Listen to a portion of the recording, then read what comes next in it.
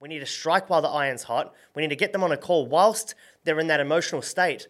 Welcome to the Daily Path. Every single day, I'll be sharing the raw truths about my lessons, insights, as well as my mistakes and what it takes to build $1 million movement. Each episode will deep dive into the unfiltered world of marketing, sales, leadership, and the crazy shit that happens inside of my mind as I navigate my way through the chaos and step outside of my comfort zone. So take notes, strap in, and subscribe. What's up, team? In this video, I'm going to be walking you through something called the profit formula, which is a 4-piece framework that you can take and deploy to ensure that you are always profitable with paid advertising. Now, the reason this video came about is because I was having a chat with a prospect the other day who was running paid ads, but he wasn't succeeding. And I asked him, I said, can I take a look at your KPI tracker so that I can have a look at your numbers? And he said, I'm not tracking my KPIs. And if you know anything about paid advertising, data is king. If you are not tracking your metrics and KPIs, not only is it like building a business with a blindfold on, but it also means that a lot of the decisions that you make are going to be made from a place of emotion rather than a place of logic, because the data, it is always telling you a story.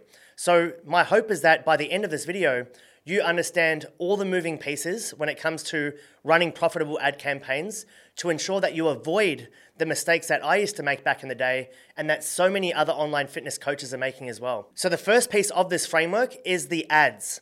And what's really important here is understanding that the performance of your ads are going to be determined by 3 things: the copy, the creative, and the targeting.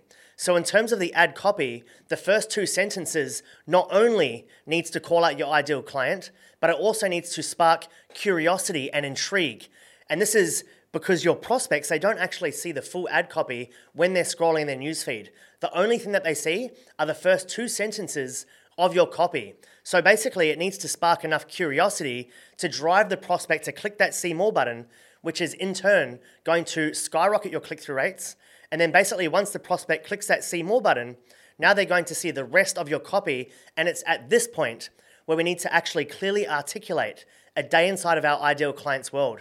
We need to talk about their specific fears and pains and frustrations and desires to build trust and authority with our audience. Because if you understand your ideal client's problem so well, and you can clearly articulate it inside of a marketing message, they're going to make the automatic assumption that you have the solution to their problems. And this is like persuasion and influence 101. Now, in terms of the ad creative, the most important key here is relevance. Remember, your ads are competing on their newsfeed with things like cat memes and Kanye West videos and these stupid like kiss or slap reels. So we need to make sure that when the prospect is scrolling, we stop them in their tracks with a creative that is completely relevant to them. And then we have the targeting. So Facebook's learning machine, it's changed quite a lot over the past year, and they're really trying to move advertisers away from plugging in too many different targeting options when they're launching their ad campaign. What I've found that works best is only plugging in 2 different targeting options to give Facebook and Instagram like a kick in the right direction, just to help it find my ideal clients faster. Another thing I want to mention as well is in the online fitness space, ideally, you want your lead cost to be under $7, and you also want to be testing at least 10 to 12 ads at once, because this is basically going to help you uncover winning ads faster. Remember, volume is key. The second piece of this framework is the conversion mechanism. And it doesn't actually matter if you run like a challenge or a webinar or a VSL or a Facebook group funnel, because every single conversion mechanism system out there works. But the only thing that matters is actually analyzing the data and making optimizations based on the data to continuously unblock any bottlenecks until the overall campaign is profitable. Now, the whole intention of the conversion mechanism is to basically take a lead who clicked on your ad, right, and either turn them into an application, a book call, or a prospect who you can actually nurture over time until they are eventually ready to buy. Because one thing that's really important to note is that not every single person is ready to buy today. Like, for some unbeknown reason, people just seem to think that everyone that comes through should be buying. There's going to be a percentage of the market who will be ready to buy, but there's also going to be a massive percentage of the market who won't be. So you need to make sure that you've got nurturing systems in place to stay top of mind. And this could be things like running retargeting ads, an automated email sequence, nurturing prospects inside of a private Facebook group, right? And right now, if you're not getting prospects converting from a lead into a book call, then it's either the conversion mechanism is off, or the messaging isn't congruent between the ad and the funnel, or simply your offer sucks. So you should be constantly testing and iterating while keeping an eye on your KPIs and continuing to test until at least 10% of leads that click on your ad actually come through and book a call. The third piece of this framework are your show up rates, because it's all well and good to have leads coming through at a good price and to have over 10% of those leads booking calls.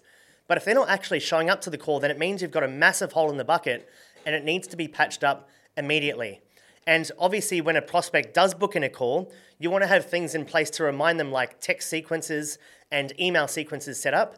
But you also want to give your prospects some pre-call homework. And the intention with this is to build trust and build alignment with these prospects.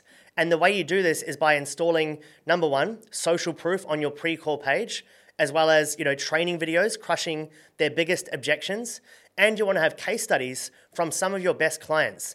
And so not only is this going to help build trust with your prospects prior to the call, but it's also going to actually get them excited for the call, because now they have 100% confidence that you can actually help them.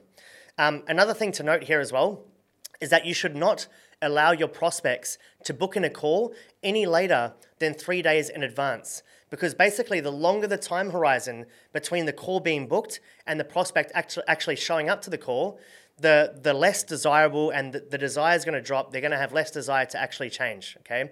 We need to strike while the iron's hot. We need to get them on a call whilst they're in that emotional state of wanting to make a change. And the fourth piece to this are your sales conversions. Now, obviously, this is a skill that you need to master through putting in the reps on a long enough time horizon, but I would recommend that you record every single one of your calls. Record them and review them, and then basically see where you lost the sale. Maybe you did not establish a pre-frame. Maybe you didn't dive deep enough into the pain points, or maybe you didn't actually present your offer in such a way where your prospect felt like it was actually a tailored fit for exactly what they needed. Whatever the case may be, you should always be constantly reviewing your sales calls, looking at things like the tonality, the speed, the pause, the pitch, and all of these little nuances, and constantly trying to improve.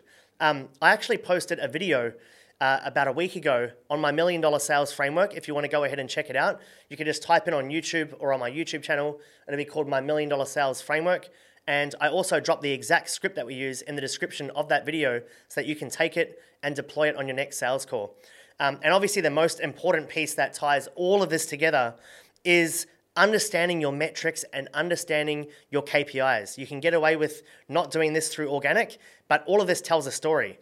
And actually being able to understand what the numbers are telling you. So if you want me to drop a YouTube video here going deeper into KPI tracking and how to actually identify bottlenecks within your process, just comment KPI in the comments down below.